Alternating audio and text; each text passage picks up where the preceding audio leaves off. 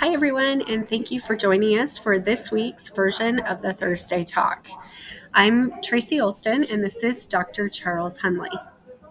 Hello, everyone. So today we're going to talk about something that's really important, and the conversation is going to revolve around trauma patients and the global period. Many of the groups that we're working with currently believe that the trauma patients fall under a global period, not taking into account the multiple injuries that the provider might be addressing during their hospital stay. And so, what we are finding as an organization is not every single patient falls under that global period. Yeah, and it's interesting because a patient comes in with a trauma and you are basically covering that trauma. But if they have complications, and many times it's multifactorial traumas, that there is complications with it, that is not globally covered. So this kind of podcast will be to really talk about what really is global and then what can I add on. I don't want to say can you add on, should you add on actually, for correct documentation and coding, and to actually get the work that you are doing, the extra complications that you're spending on these patients. Yeah, I agree. So I think the first thing that we need to talk about is what is the global period? So all surgical procedures have either a 0, a 10-day, or a 90-day global period. Any of the E&M work that is done within that global surgery period is inherent to the actual payment. And so what that means is if you were to see a patient around that area that the surgery was performed, that's going to fall under the global period. So I think where the conversation becomes really important is what happens to those conditions that fall outside of the global period. A lot of the trauma surgeons that we have talked to have told us time and time again, oh, I don't report that because it falls under global. And it doesn't really necessarily fall under global. Mm-hmm. So, Dr. Hunley, you have done a lot of trauma in your life. How easy is it for providers to distinguish between, what is something that's associated with the surgical procedure versus all the other things that they may be reporting? So back to the conversations with trauma, multiple times you have multiple injuries through that period. And so if your primary diagnosis would be a GSW to the abdominal, and I'm going to use that, your primary, you're going to the OR. Mm-hmm. You are doing a washout, an XLAP with exploration, with possible repair or not, whatever there's in there. That patient is also probably, because he had a gunshot wound, he probably had a decompensation, metabolic acidosis, and got intubated for acute respiratory failure for hypoxia. Now we're starting to add things up, right? And with that, you had a bilateral, or you had AKI with, acute renal failure. And so now I have multiple additive sequelae of injuries. And the big question to everybody is that global, or is that now those are separate items that you have to go code and bill for? And that's really the mystic question. I use mystic because you asked 10 providers, or mm-hmm. You're probably going to get about 5 or 6 different answers. It's interesting you say that, because we've heard this multiple times with the providers that we have talked to and worked with. Oh, that falls under the global period. And so I think where we really need to go is making sure that providers and coders alike, because if the coder doesn't understand the global period as well, it doesn't matter what the physician does on their end, it's not going to get captured mm-hmm. correctly. So, how would you be able to distinguish between what falls under global versus what doesn't? And I think that takes us back to the very foundation of what is that surgical encounter that the provider is doing? What are they repairing? What area are they working on? Because The global period is specific to that surgery and to the areas that are affected with that surgery. And so, as you mentioned, the gunshot wound and the sepsis and all the other things that happen, once it moves out of that area, then you have to look at it from a holistic standpoint and say, okay, this may not fall under the global period. Yeah, and that's exactly it. I mean, it's confusing because we equate things in a well, he had this injury or an acute care surgery. He had a bowel obstruction, which had a surgery, but the sequelae of his illness caused him to have back to acute renal failure, had other things. And the big question is physicians want to say that's all should be under a global period because it's all about that diagnosis. But at the same time, what you had pointed out to me and other things is there are multiple complications that are happening, not from the surgical, but from the patient's decompensation that you're having to address extra from that global period. Yeah, absolutely. And I think the one thing to remember too is patients come in, especially for trauma, they have multiple injuries. You may do, you may be doing one surgical encounter for, I don't know, let's say like a fracture. You're doing some sort of fracture repair. But say the patient has significant road rash on another part of the body and you're doing, daily debridements. That doesn't necessarily fall under that same surgical period. Yeah. And so, you have to look at each patient individually and what they're coming in for, because if you are managing something outside of that surgical encounter or outside of that procedure, then those instances should be documented and reported as a separate evaluation and management. The other thing that I think a lot of providers get hung up on is the complication around the global period. We hear all the time,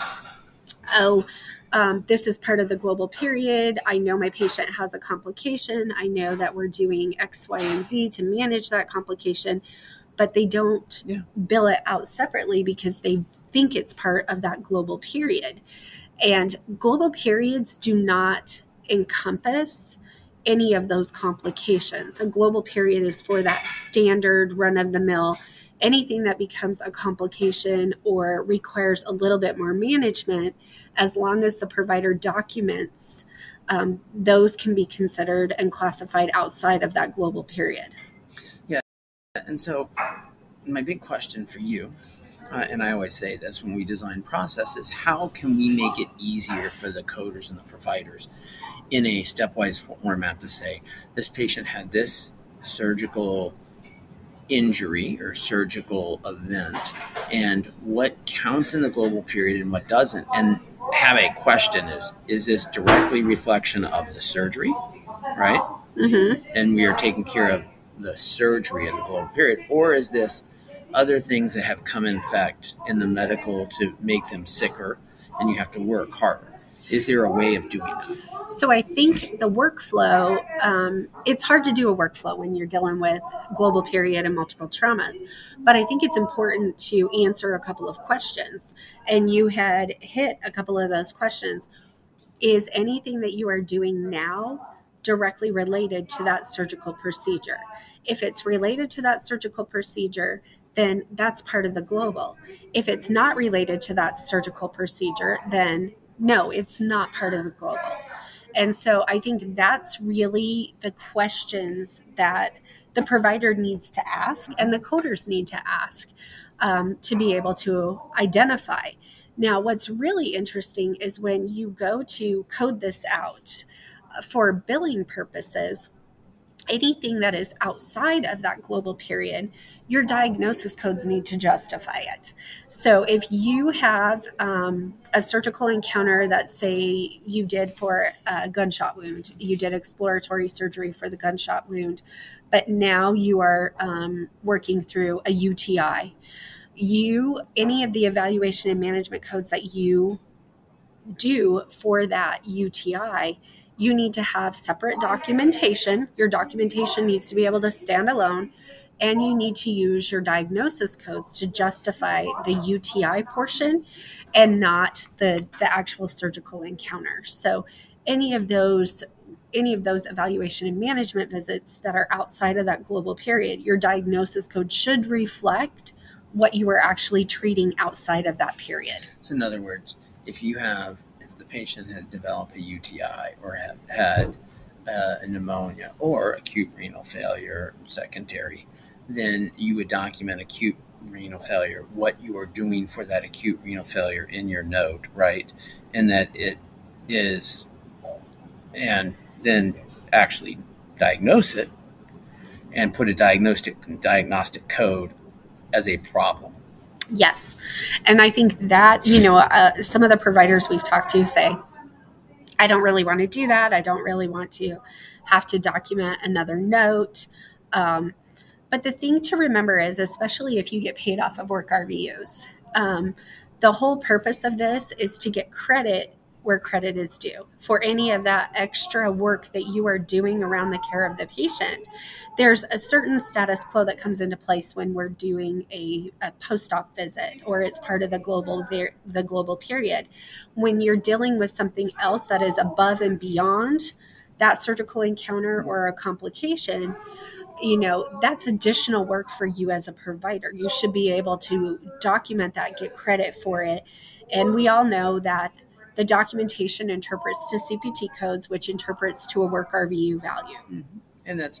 And I mean, what I'm hearing is, and I don't want to say the old days, because some having a quick surgical note, 4 or 5 sentences is great if it's just a single surgical event. For example, an API or,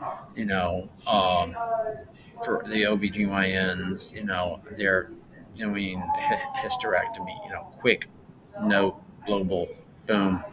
But as the patients get more complicated, they have acute renal failure, they have, post-operative respiratory failure because they have a history of COPD. It's very important to document that, and code and bill for it. Not just for the RVU, but the hospitals. They're under stress too, and so it increases the severity of illness of that patient. And so your global period is great because you're only getting paid this time, but the hospitals have a finite amount of time they have for that inpatient. Yep. And so by doing that, you're actually winning on both sides and really showing how sick that patient is. Absolutely. That's really what it boils down to. You mentioned how sick the patient is. Documentation, your diagnosis codes support that medical necessity and the acuity of the patient. In closing, for those of you who are submitting your coding on your own, who don't have the luxury of having a coder, there's a couple of modifiers that I want to point out that are very relevant when you are working with a patient who has multiple injuries from a traumatic event. So modifier 24 is an unrelated evaluation and management service by the same physician or other qualified healthcare professional during the post-op period. This one is really important for any of those evaluation and management visits, those 99231 through 99233s. You would attach that to your evaluation and management if your documentation supports it. The other one that you need to be familiar with is Modifier 57. Modifier 57 is decision for surgery. So if you're seeing a patient in a separate evaluation and management encounter and you're deciding if there's going to be another surgical procedure, you can attach that to the second evaluation and management code to show that this encounter is resulting in a potential decision for another surgery. So modifiers are really important for those of you who are actually doing your own coding and don't have the luxury of a support system. So, in closing, I mean, we just said that in closing. I hate that term. But to finish out this podcast, once again, thank you for listening.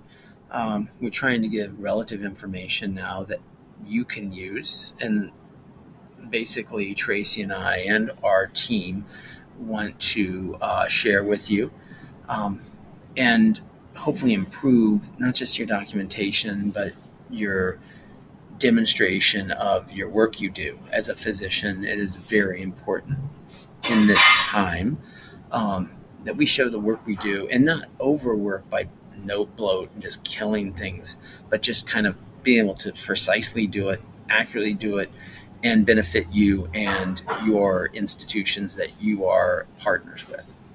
Yep, absolutely. Well, thanks everyone for joining us.